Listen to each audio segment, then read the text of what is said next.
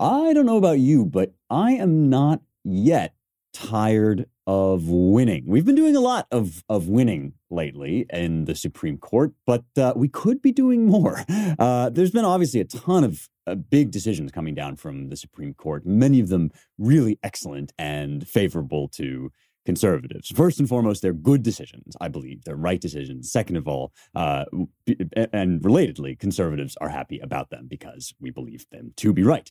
The big one, obviously, is Dobbs v. Jackson Women's Health, which overturned Roe and its progeny, including Casey, meaning that abortion is now going back to the states. I'm going to talk about that a little bit later. But I just wanted to remind you about some of the other ones that have been coming down, because some of these decisions either got lost in the shuffle, or we forgot about them when we got Dobbs, or, people don't really know what they're about. So, just to review, right, in addition to Dobbs overturning Roe, that's the big one. That is the great victory for the country and for, of course, the pro-life movement.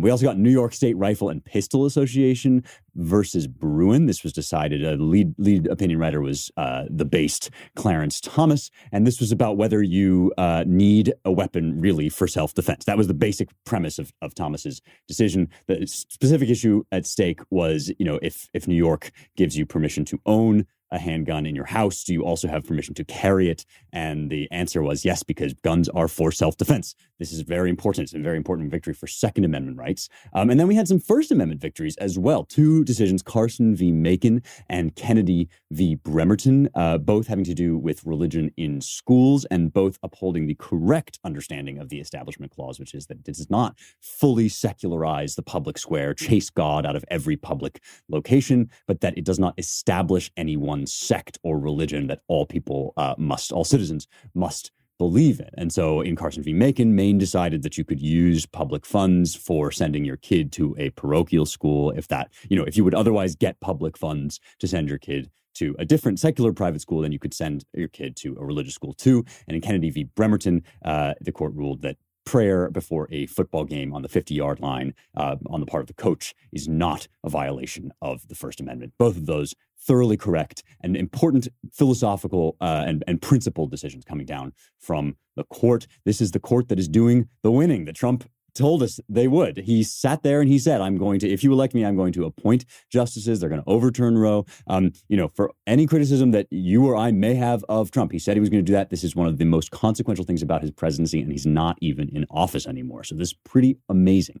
But the latest Supreme Court decision is the one that we should talk about today, because it's just hot off the presses. People were so overwhelmed with Dobbs that they weren't necessarily thinking about the fact that this one was still in the pike, but it's equally perhaps important, at least from a procedural standpoint. Nothing really beats abortion as a moral issue in my view, but the EPA, West Virginia versus the EPA, which is really a question of the administrative state, which I like to call the high court, not the Supreme Court, of course, but the court in the sense of the old kind of patrician, right, this sort of aristocracy that's been created and crusted over our Republican government. And in West Virginia versus EPA, the Supreme Court was deciding whether or not it was going to gut and slash this. And they did not really go far enough, certainly in my view, and I know in Liz's too. This is one where we could be doing a lot more winning. So let's get into that. Let's talk about the principles behind this latest decision. And let's talk about how we could win more, because I don't know about you, but I'm not yet tired of winning.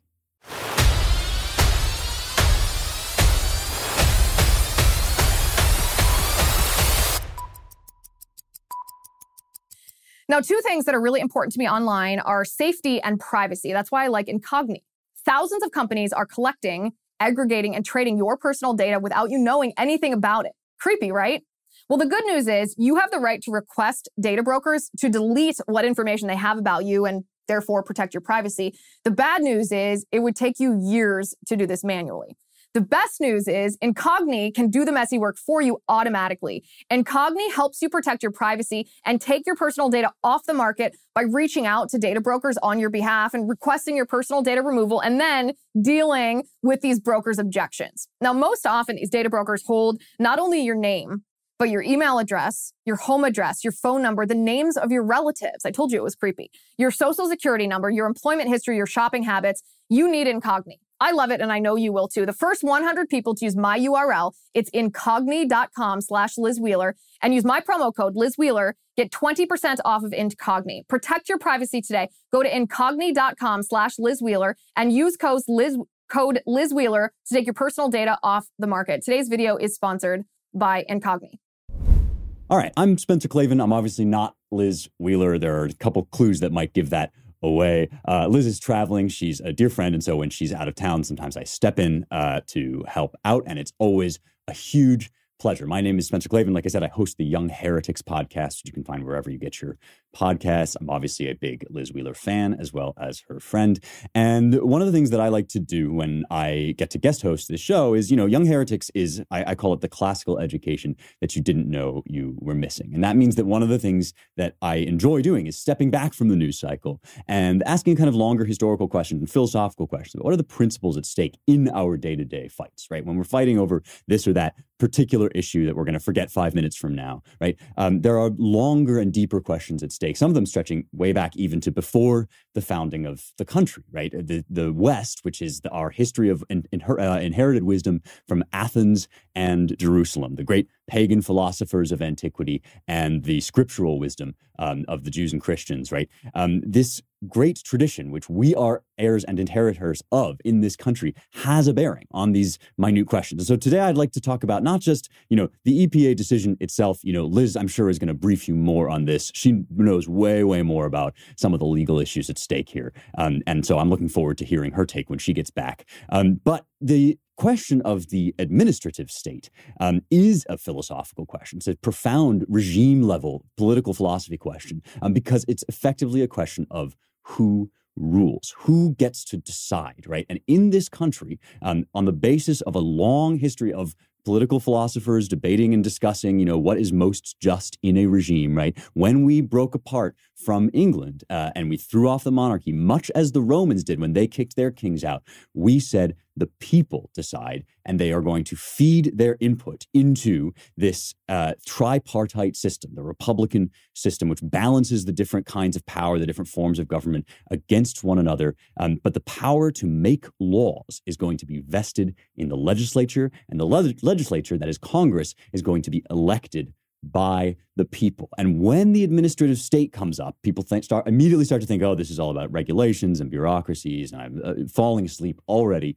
just thinking about it. But this stuff is so crucial. It's so important because it touches upon what is sometimes referred to as the non-delegation doctrine. This is the conservative idea that, in fact, when the Constitution gives Congress, gives the legislature power to make laws, it does not, in fact, give it power to pass that responsibility off on anybody else. The reason why? Because when you make a decision on behalf of your constituents, you are then accountable to your constituents. And those people get to hold you to account. They get to not elect you if you don't make decisions that they like. When Congress says, well, we're going to broadly kind of gesture in the direction of what we like, and then we're going to create these bureaucratic agencies staffed by unelected people who can spend their entire careers in one location, right? Basically ruling over this little fiefdom, this area that we've created. And they're going to make the decisions, the nitty-gritty, the minutia, right? Where does that idea come from? Because it's a fundamentally un-American idea, and it was the idea that was at issue in this case.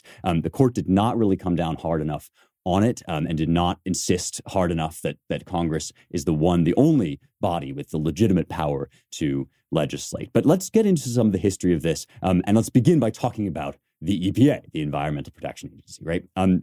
This case directly touches upon an act that came into being right around the same time as the EPA. The EPA is in 1970, also in 1970, under Nixon, by the way, under a Republican president, right? The Clean Air Act of 1970 delegates to the EPA a number of responsibilities. And it's a perfect example. The history of the EPA and of this law is a perfect example of why you don't delegate legislative powers, right? It's why Congress must be the one to say, this is illegal, this is legal, or else things spiral wildly out of control, right? Because what happens, right, initially in this act, which is already in itself kind of big and overbroad, but initially in sections 111 and 112, you have some language about regulating essentially air quality, right? Emissions and air quality. And in particular, the EPA is empowered or tasked, ordered to regulate pollutants that endanger human health, right? Now, if you're going to look at that law and the moment when it was enacted, and you're going to tell me that what this law existed to do was to fight climate change, you're going to also have to try to sell me the Brooklyn Bridge, right? Because this is like the people who say, that the Second Amendment only applies to certain kinds of muskets that they had in 1789, right? Those are the same people who then turn around and say that, yeah, well, this is the law that gives the EPA power to regulate climate change. And you think, how did that even happen?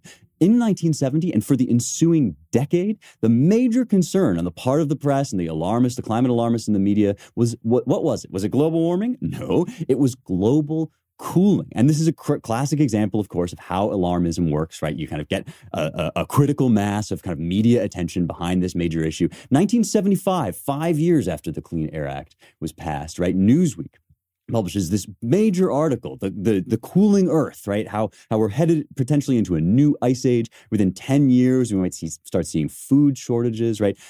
So at the bare minimum, right, when this act was created, Congress was not saying to the EPA, we want you to avert global warming, because that's not what the public was freaking out about at the time. The public was freaking out about this totally other thing, totally vanished into the memory hole, but that's really what's happening. You can go and look this up, right? As late as 1979, there were conferences being held on the emergency of global cooling. But even that isn't really, from my perspective, what this whole thing was about. I mean, when Nixon was under pressure to start regulating air quality, the people coming to him weren't thinking about, what are the effects of greenhouse gases, right? Or how can the temperature of the earth be regulated? They were thinking, in my cities, I don't want to have to drive through smog. I don't want to have potentially cancer-causing chemicals in the air. I don't want pollutants in the water, right? These sorts of more kind of human things that regular folks, experience in their day-to-day relationship with the environment. And they were asking the government to do something about this. And so that's what this sort of whole delegation was initially about, right? And so instead of Congress saying, well, okay, we or state legislatures are going to directly address that question by writing clear rules about what ought and ought not to be done. That would be legislating, right? Instead of doing that, they created this body, the EPA, which was intended in part, right, to figure out how to just make air healthy. And already you can tell how broad that is and how open it is to interpretation and reinterpretation, right? And so since then, we've had a little case study in how these things can go awry, because a few things happened, right, that were crucially important. One of which is maybe the most famous, and that's the Chevron case, right? This is in the 80s. The Supreme Court has a decision in front of it, right, about whether how the Clean Air Act is to be interpreted, because it turns out there's a lot of ambiguities in this thing, right? And the agency has been given this kind of broad mandate. How does it figure out how to enact this thing, right? And it turns out that in the enacting of the mandate, it basically has to at least interpret, if not make, laws, right? So in this Chevron case, right, the EPA passed a regulation allowing states to treat all pollution-emitting devices in the same industrial grouping as one big bubble, right? One group. And this can get obscure, and it's kind of minute at first, and that's how they always get you, right? But it's actually crucially important. St. Thomas Aquinas writes in one of his essays that, and he's quoting Aristotle, the philosopher Aristotle here. He says, "A small error in the beginning makes a great error in the end." And that's what you're seeing. You're seeing the broadness, right, and the lack of accountability gradually translating into this fourth branch of government, this whole new state entity. And so in this case, right, the EPA is actually doing something that on its face looks kind of lenient. It looks like they're giving businesses a way to meet some of their regulations in a less burdensome way, right? You can install or modify one piece of equipment without needing a new permit if it's part of this larger bubble of equipment, this larger grouping of equipment. And this is all, again, remember, to protect the air from pollution. Still not talking about greenhouse gases, by the way. That comes way later. Still thinking about what Congress initially was concerned about, what Nixon and his constituents were concerned about, or the lobby groups were concerned about, and that's sort of clean air, right? And the court rules in a landmark ruling, a crucial, I mean, this is the Roe of the administrative state issue, right? If Roe is the kind of landmark ruling of the abortion issue that sets us down this path, right? Chevron is the Roe of the administrative state issue, because the court says that the EPA basically gets to make an interpretation. If it's reasonable, you can interpret. The EPA gets to interpret and decide how they're going to apply this mandate. And this is why we're dealing with a violation of the delegation doctrine, right? It's because when Congress tells the EPA to go off and do this, right, one of two things is possible. Either they go away and they realize this is kind of vague, and so what we need is for Congress to say what it wants, what it really wants, and then the EPA, if anything, the EPA can say, well, it'll do the science to determine whether such and such a violation, meets Congress's standards. But instead, what happens, right, is the EPA gets to just decide what Congress wants. They say, well, Congress says clean up the air, and we get to decide how that happens, right? So this is the Chevron case that kind of cracks open this whole can of worms. Then in 2007, right, so way after the global cooling thing is far in the distance, right, everybody's freaking out now about greenhouse gases. We're worried about global warming all of a sudden, right? Earth's going to end in 5, 10, 15, 20 years. Take your pick. Now suddenly the court has another decision in which it says, actually, yes, regulating air quality and regulating pollutants that endanger human health, that includes regulating greenhouse gases. And so you can, EPA, pay attention to how our energy production sources are creating these greenhouse gases that trap heat, right? And let me say, I am kind of a squish on this, in that I do think that we should take care of the environment. I think that, man-made climate change is a thing. I don't think it's the catastrophic disaster it's being presented to us as, and I think that the people who are presenting it that way are always reaching their hands into our wallets, always trying to take power and money away from the people, right? All of that having been said, right, if Congress wanted to pass a law dealing with greenhouse gases, of course, they should, because they're Congress, because we elected them, and we can decide if what they're doing is good or bad, and then we can not elect them in the future, right? That's how the system works. That's how the people retain their sovereignty. But instead, again, right, the court decides, yes, greenhouse gases, these are within the remit of the EPA. And not only that, right, but under Obama, now we're going to start to get this sort of shift, not only from whether the EPA is going to regulate just, one particular power plant to basically reform some of its procedures, but instead the EPA is going to pull back the camera. And this is just wildly out of keeping with the spirit of the original law, right? It's going to pull back the camera, and it's going to look at the whole industry and perform industry-wide changes that have to do with, quote unquote, next generation, right? Generational shifts, meaning basically that the coal industry, full stop, is toast, right? Let me read to you from the syllabus of this case, because now we're getting into the question that West Virginia brought, right? They said this is basically just destroying the coal industry because you've decided, right, that it cannot stand, right? And so having decided, this is from the syllabus of West Virginia versus EPA, right, that they could reduce carbon pollution mostly by moving production to cleaner sources. EPA then set about determining, quote, the degree of emission limitation achievable through the application of that system. The agency recognized that in translating the BSER into an operational emissions limit, it could choose whether to require anything from a little generation shifting to a great deal.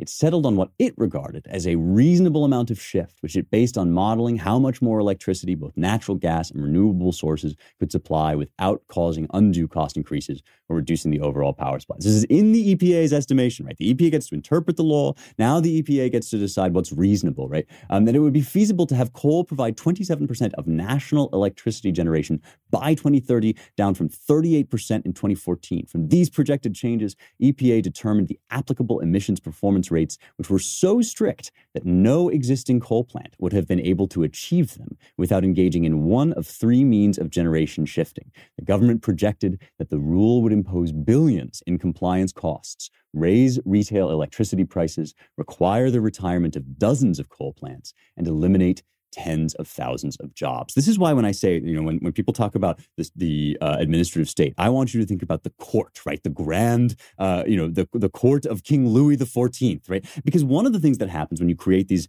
bodies is if the president is friendly to them, then he can wield them to his advantage. This is what Biden tried to do with OSHA, another such body, right, when he tried to mandate vaccines in the workplace. And so when the Supreme Court struck that down, right, that was another kind of tentative blow against this structure, saying, no, you can't just wield this. But presidents have been doing this basically forever, as we're shortly going to get into. As long as there have been these bodies, right, presidents that are friendly to the progressive agenda have been wielding these bodies to basically exert monarchic authority.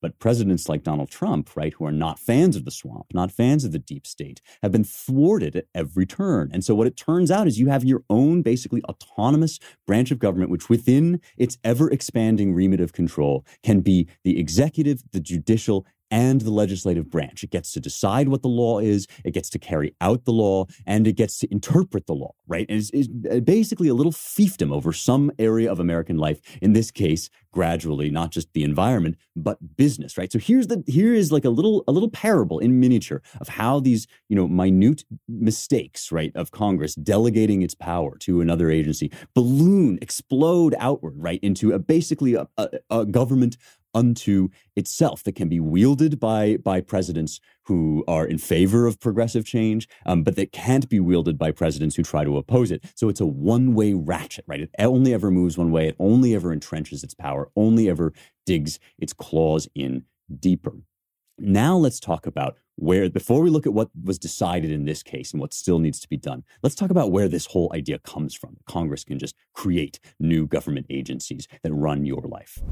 Now, I like Nutrafol because it's natural and it works. Win-win. We all know that half of the people who are watching my show are balding men. You know who you are. There's no shame to this. But there is a holistic solution for men that promotes both healthier hair and whole body wellness without drugs or prescriptions. It's called Nutrafol. Nutrafol is clinically shown to improve hair growth, thickness, and visible scalp coverage without compromise. It's made of 21 potent natural ingredients that support sex drive, better sleep, and less stress too. In a clinical study, men showed progressive improvement in hair growth and thickness after 3 and 6 months.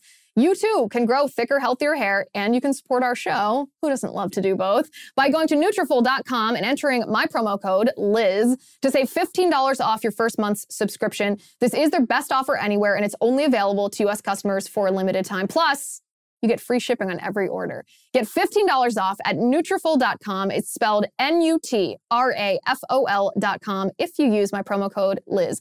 Nutrafol.com, promo code Liz. You'll be glad you did. Dave Rubin uses this, and I think we've all seen his hair. It certainly works. Nutrafol.com, promo code Liz.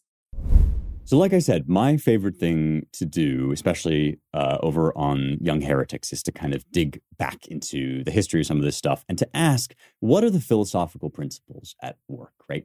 When you're dealing with ancient questions like who rules, right? That's an ancient question. It's been around at least, since the Greeks argued over the best form of government in the 5th century BC and even beforehand. And probably before that, you can read in the book of Judges, in the book of Kings, right? In the Bible, people asking this question, who should rule, right? Remember when the Israelites say, give us a king to rule over us. That's a version of this question. And those questions don't go away just because we get new tech, just because things get more complicated, right?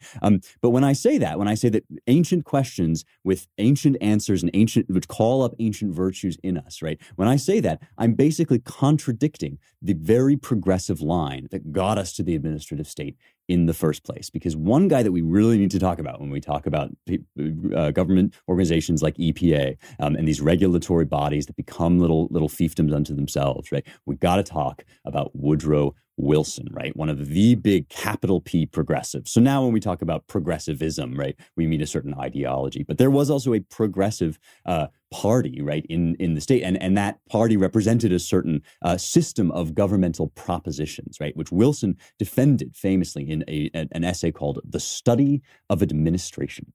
And in this essay, which was written in 1887, right, so going back into the archives here a little bit, in this essay, what Wilson basically said is, yes, for a long time, people have been arguing over who should rule. And we've sort of came at a certain point in our national development, we came to the decision that, I guess, the people ought to rule. That seems just to us now, here and now, right? But really, we've kind of outgrown that. We've outgrown this kind of false idea of an absolute truth that because, the people were created free, therefore they get to make their own decisions, even if they make the wrong decisions, right? That just seems awfully inefficient. And basically, the situation has gotten too complicated and too advanced for that sort of decision-making really to work anymore. So let me read to you this passage from a famous essay. Right? Of course, says Wilson, all reasonable preference would declare for this English and American course of politics rather than for that of any European country. He's saying we like our English and American history. We would not have liked to have had Prussia's history for the sake of having Prussia's administrative skill, and Prussia's particular system of administration would quite suffocate us. It is better to be untrained and free than to be servile and systematic. So he's conceding that, up to a point, of course, freedom's all right. Still, there is no denying that it would be better yet to be both free in spirit and proficient in practice. Now, anytime somebody says you're going to be free in spirit, I want you to have a little alarm bell going off in your head, because you should be free in fact, right? In applicable ways that apply directly to your life, right? So that in principle and in practice, nobody can come in and just shut down, take away your job, shut down your livelihood because of a, grand design theory of where the world is headed and where history is headed. So free in spirit and proficient in practice. That's my first red flag. He goes on. Is this even more reasonable preference, which impels us to discover what there may be to hinder or delay us in naturalizing this much to be desired science of administration? What then is there to prevent it?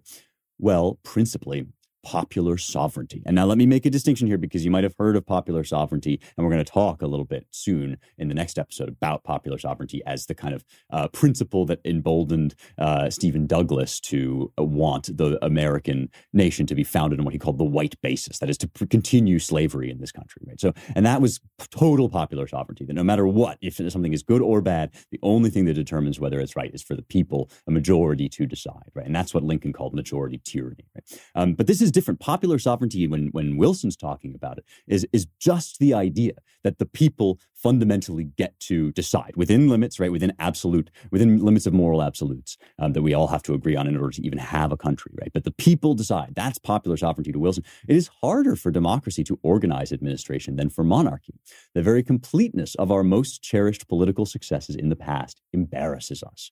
We have enthroned public opinion, and it is forbidden us to hope during its reign for any quick schooling of the sovereign in executive expertness or in the conditions of perfect functional balance in government. The very fact that we have realized popular rule in its fullness has made the task of organizing that rule just so much the more difficult.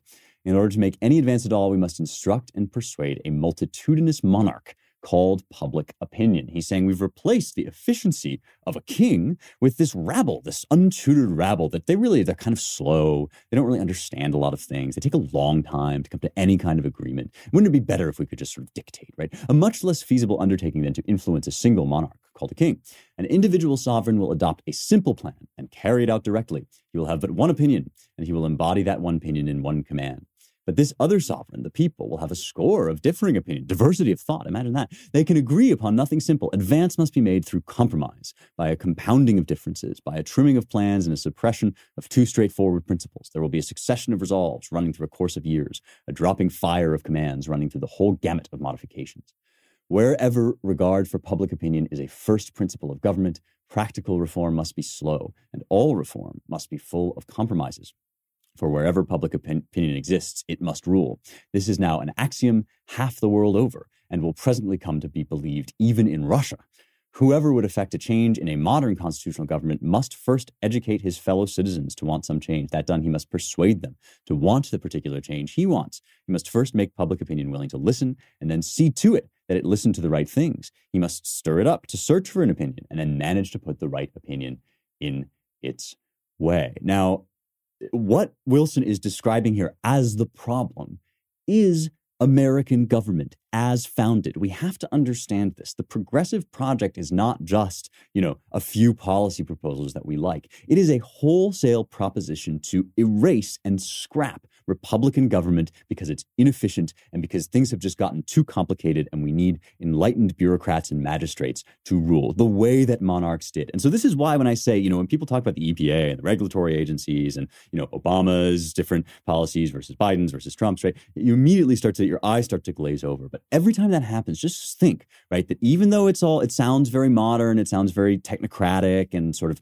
high tech, what it really is the most ancient principle of sovereign rule by individual fiat, right? It sounds like it's this progressive advance. It's actually primitive in the extreme. The best and highest form of government, the most advanced form of government, is ours because it is founded on the people's natural right to govern themselves, to rule and be ruled in turn, as Aristotle might say. And there is no progressing beyond that. There are certain absolute truths beyond which we do not progress. And every change just represents a regression, which you see very clearly here in Wilson's argument, right? In the fact that he's pretending to be offering this great new, hey, I have a great new idea. What if we just had one person make the decisions, right? Or what if that person was really, really smart? It's like monarchy, but do it with smart guys, right? And of course, right, this was a mistake at the time, and there were people who opposed it at the time. But now, in the wake of 2020, it is laughable, right? And basically, to read this guy, this poor bumbling fool, come along and say, well, what we really need is to invest sovereignty in kind of a organization that can keep track. Things have gotten so complicated, that we really can't rely on the people to make their own decisions. We need the smart experts to come in, like the geniuses that managed COVID. Right? Like the people that managed the pandemic, because that was so efficient and nothing ever changed, right? From the beginning, we always knew that masks were required. Dr. Fauci never, lied to us and told us that he didn't want masks, right? He never told us that one amount of vaccination would be okay and then upped it. The Biden administration never said, well, we won't require vaccines, and then did, right? Of course, I'm being sarcastic here, right? Because we know what a thoroughgoing disaster ruled by expert was during the COVID regime, and that countries which did not go, the few countries that didn't go down that path, the few states that protected their citizenry from bureaucratic overreach, right? Those were the states where people lived free and basically had, the same or better outcomes COVID-wise, right? And so the very notion that this form of government, let alone whether it's just, right, that this form of government by expert is actually going to work is laughable in 2020 and 2021 and 2022, right? This should be looked upon as the most primitive form of regressivism, right? This is just a ridiculous idea that this would work.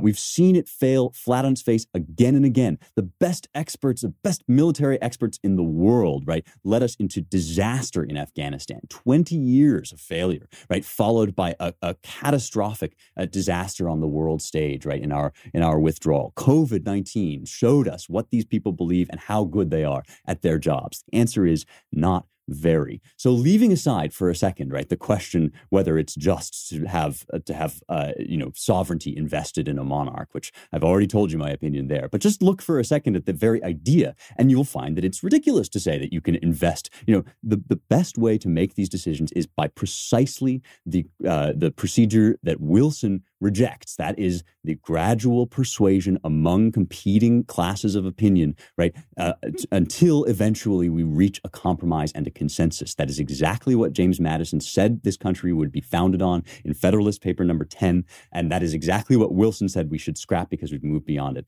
History has proven him wrong. All right, now let's talk about what actually happened in this case and why there's still a long way to go.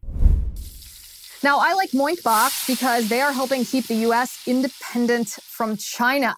60% of U.S. pork production comes from one company. It's owned by the Chinese. And their hogs are given something called ractopamine, which is banned in 160 countries, including in China, yet you find it in your grocery store aisle every day. Moink delivers grass-fed and grass-finished beef and lamb, pastured pork and chicken, and sustainable wild-caught Alaskan salmon straight to your door. Moink Farmers Farm, kind of like our grandparents did. And as a result, Moink meat tastes like it should because the family farm does it better.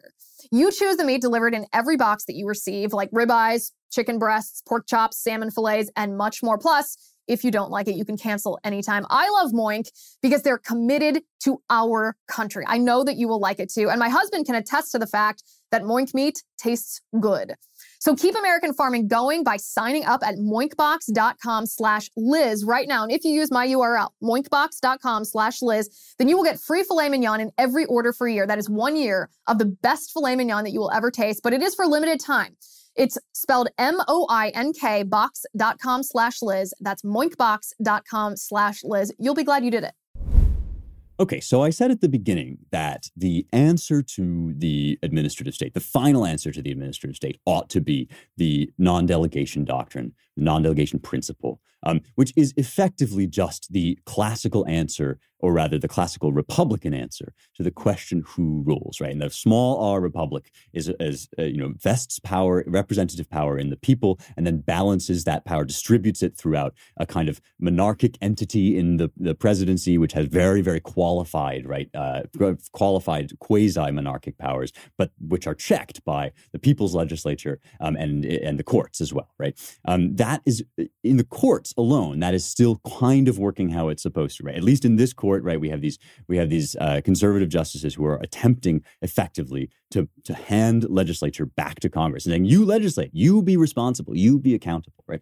And the way to really do that would be to insist upon the non-delegation doctrine. It would be to say, if you want to say that something is legal or illegal, that authority rests with Congress alone, right? It's another question, right? It's not that, no active delegation can ever occur within government. And people always get this confused when they argue against non-delegation. They say, well, delegation's been around forever, right? That's just how governments work. And, to a certain extent, that's true. But the crucial point of the non-delegation doctrine is that you don't delegate legislating, right? And legislating means saying what is legal and what is not in as clear terms as possible, right? And if it turns out that then in that legislation, let's say, for example, that Congress wanted to make a law limiting greenhouse gas emissions to a certain point, right, to a certain level, right? I'm not sure I would support that law, but let's say they wanted to make it, right? They would have to say what the level is. And then the EPA, if anything, could go away and sort of figure out how to measure levels effectively, right? I mean, that kind of thing. There's a clear distinction between making that decision, issuing that directive, and what the EPA is actually doing, right? Which is setting the levels, determining how to measure the levels, determining how to enforce these regulations, right? That's why they've become their own government. And so that should be the principle that the court is operating on. And that would lead to an overturn, for example, of Chevron, which did not happen in this case. This case did not overturn Chevron.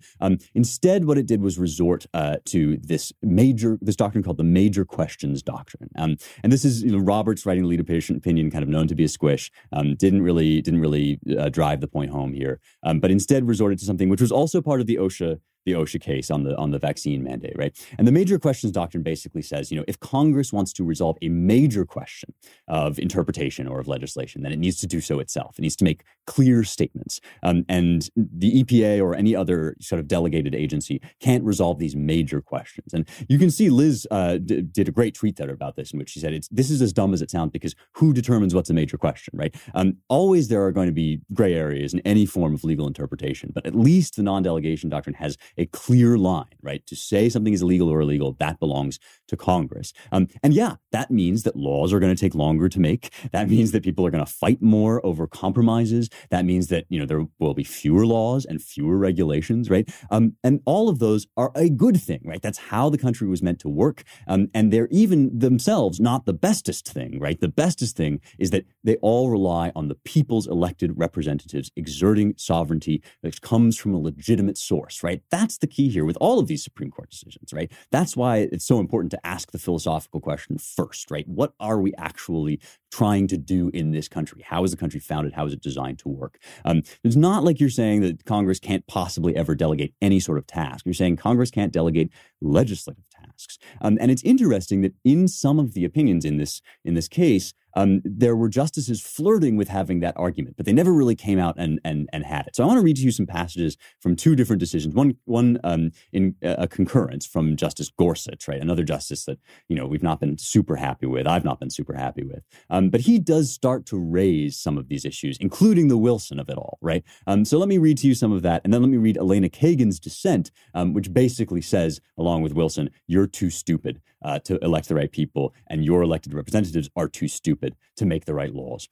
So here's Gorsuch. He says, the major questions doctrine works in much the same way to protect the Constitution's separation of powers.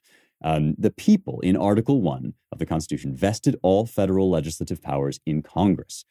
This is from the preamble, right? Article 1. As Chief Justice Marshall put it, this means that important subjects must be entirely regulated by the legislature itself, even if Congress may leave the executive to act under such general provisions to fill up the details. Doubtless, what qualifies as an important subject and what constitutes a detail may be debated. And this is where this gray area, this big gray area, and why the major questions doctrine kind of falls apart, right? Is like, if it's only major questions that Congress gets to decide, right? I mean, we want Congress to be deciding all questions of law. That's their job, right? And they are doing it because they are accountable. And if they shirk accountability by shoving that responsibility off on some other state entity, then full stop, they've betrayed the public's trust, right? Now, Gorsuch is saying that they only really have to make the major decisions, and this seems like, it doesn't go far enough. It's not going to fix the problem, but it does raise the issue, and there's an interesting little discussion here that comes next about our system of government. He says, no less than its rules against retroactive legislation or protecting sovereign immunity, the Constitution's rule vesting federal legislative power in Congress is, quote, vital to the integrity and maintenance of the system of government ordained by the Constitution. This is from another court case, Marshall, Field and Co. v. Clark. It is vital because the framers believed, the framers of the Constitution believed that a republic, a thing of the people, would be more likely to enact just laws than a regime administered by a ruling class of largely unaccountable ministers. This is from Federalist 11. From time to time, some have questioned that assessment. And now here's a footnote quoting Woodrow Wilson. He says, for example, Woodrow Wilson famously argued that, quote, popular sovereignty embarrassed the nation because it made it harder to achieve executive expertness, the study of administration, right? That's the essay that I just read to you from. In Wilson's eyes, the mass of the people were selfish, ignorant, timid, stubborn, or foolish. He expressed even greater disdain for particular groups, defending the white men of the South for ridding themselves by fair means or foul of the intolerable burden of government sustained by the votes of ignorant African Americans. This is from the History of the American People, also by Wilson, right? He likewise denounced immigrants from the south of Italy and men of the meaner sort out of Hungary and Poland, who possessed neither skill nor energy nor any initiative of quick intelligence. Now, this is a nice little footnote, I have to say, in a decision that I'm not a big fan of, right? This is a nice little footnote because this is always what it amounts to when people start to say that the people, right, are too dumb to really make the good decisions. They mean those people, right? They never mean themselves, right? Somebody who says to you, the people, right, don't have the right opinions about things. Ipso facto, that guy's not including himself in the people. He's so enlightened that he knows what's right? Or his kind of appointed bureaucrats know what's right. And this is the philosophy that created the administrative state during the New Deal, right, and thereafter, and in the 70s, right, with the creation of the EPA. This is the philosophy that it doesn't really belong to you because you're just not qualified. You're not competent for it. And Gorsuch, for all the flaws of this opinion, is noting, right, that this always cashes out, not in terms of the people, but some people, those people, the rubes, the black people, the immigrants, whatever. Take your pick. People think that this is about the conservatives have this like particular animus against some group. But in fact, what we're saying is everybody, right, has flaws. Everybody has, good and bad points. Everybody has different prejudices depending on where they've come from, depending on how they grew up. But everybody is created free. You, me, the libs, right? The rubes, the guys out in the middle of nowhere who just, farm, and you might have such disdain for those dumb farmers, right? That man was created free. And guess what, right? He knew communism was bad when, all the great intelligentsia of the world were falling for it. And so even the idea that these folks are dumb, right, is in itself a ruse. But the whole point is that even if they are dumb, right, their collective decision-making, their arguments, their human interactions, their local choices, and their compromises are going to make truer, better, juster decisions than these snobs that turn up their noses at whatever class. It doesn't matter what, take your pick. Maybe Wilson hated this particular class of people. Maybe Elena Kagan hates, Trumpists or whatever. But the whole point is, it doesn't matter what group you're turning up your nose at. They all are created free. And if they're an American citizen, then sovereignty rests in part with them, right? Then sovereignty rests with the collective body of Americans. So let me read Elena Kagan now, just to close, so that we can keep this in our mind as we hope for better Supreme Court decisions and court decisions generally, and laws indeed, in this area going forward. Right? Here's Kagan's dissent. She says, members of Congress often don't know enough and know they don't know enough to regulate sensibly on an issue. Of course, members can and do provide overall direction, but then they rely, as all of us rely in our daily lives, on people with greater expertise and experience. Those people are found in agencies. Now, this is so insidious to me because, yes, all of us in our daily lives rely on people with expertise and experience, people we trust to tell us things we don't know, right? But if we are free people, right, what do we do with that? We hear, we listen, we decide between a number of different opinions, many of them expert, right? And then we make our own choices, because even though we're not the experts, we are the sovereigns. We are free. We are sovereign in our own lives, right? And so, yes, of course, like Congress should have agencies that can deliver information to them so that they can legislate, because they have the sovereignty that was given to them by the people to do so, right? They have that measure of our sovereignty, and no one else has it. And so, yes, they should listen to experts. They should try to figure out information that they don't themselves know, but it's up to them to make the decisions, right? And so it does. And here's Kagan again, right? It listens to these experts, especially, though by no means exclusively, when an issue has a scientific or technical dimension. Science, capital S, science. Remember how well that worked out for us? Remember how it never changed during COVID? Science. Why wouldn't Congress instruct EPA, says Kagan, to select the best system of emission reduction rather than try to choose that system itself? Congress knows that systems of emission reduction lie not in its own, but in EPA's unique expertise. Secondly, and relatedly, members of Congress often can't know enough, and again, know they can't, to keep regulatory schemes working across time. Congress can't usually predict the future, can't anticipate changing circumstances and the way they will affect varied regulatory techniques. Exactly. Yes, Elena Kagan. That's why the EPA mandate was too broad to begin with, and why the many opinions that have overbroadened that mandate again and again throughout the decades are a travesty, because Congress, right, if things change, if issues change so radically that the law has to be rewritten, Congress needs to reconsider those issues. That's how it's supposed to work. And yes, there is inefficiency built into the system. And yes, there is compromise. And yes, people you don't like are going to get to have a say. People who don't look like you, people who don't act like you, people who don't talk like you or think like you, people who live in rural areas and believe in Jesus and do sorts of things like pray on football fields. Those people, too, are going to be involved in the decision. And if you don't like it, tough, because this is America and sovereignty rests with us. I hope that a better decision will come down the line later on to help us to work our way back. I still believe, especially after these court decisions, that our system is not dead. It may be, on his deathbed, breathing, gasping under the weight of decades of bad policy and bad decision. But it is still possible, as the court showed in Dobbs, to return decision-making to the right places, to the right people who own it by right. It's still possible to do that. Sovereignty rests with us, and we can still take it back. Thanks for listening. Thanks for watching. I'm Spencer Klavan, and this is The Liz Wheeler Show. The Liz Wheeler Show is produced by Jonathan Hay, executive producer Chad Abbott, director of photography Kevin McRoberts, editor Alejandro Figueroa, sound mixer Robin Fenderson, director of marketing Emily Washler, production and talent coordinator Matt Toffler, and senior publicist Patricia Jackson. This has been a Soundfront production.